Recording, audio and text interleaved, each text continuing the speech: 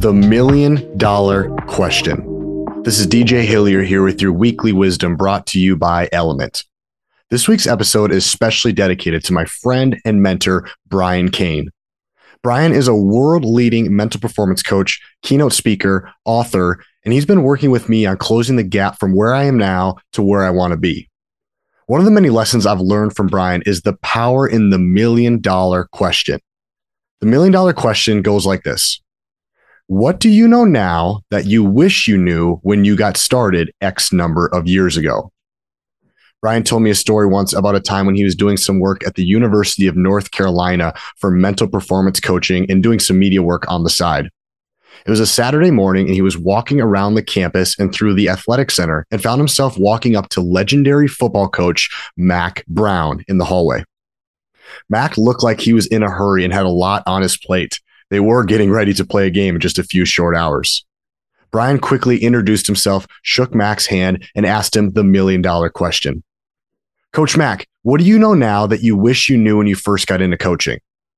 Without hesitation, Coach Mac said, 3 main lessons. First, stick to your core principles because they will always be challenged, especially as you win more.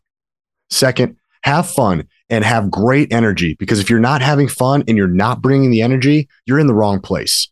Go find something that's going to be fun and allow you to give great energy to what you're doing. Third and finally, you got to be sailing the right ships. As he walked away, Brian blurted out, Coach Mac, I'm sorry, sailing the right ships? Coach Mac turned around and replied, yes, you've got to invest in relationships and develop leadership before you win championships. Let me say that one more time. You've got to invest in relationships and develop leadership before you win championships. Pure wisdom coming from a man who's been in the game a long, long time. See, the $1,000,000 question provides timeless wisdom that you can get in a matter of seconds. Since learning about the $1,000,000 question, I've been using it as often as I can on the Mindset Advantage podcast. Have you guys heard?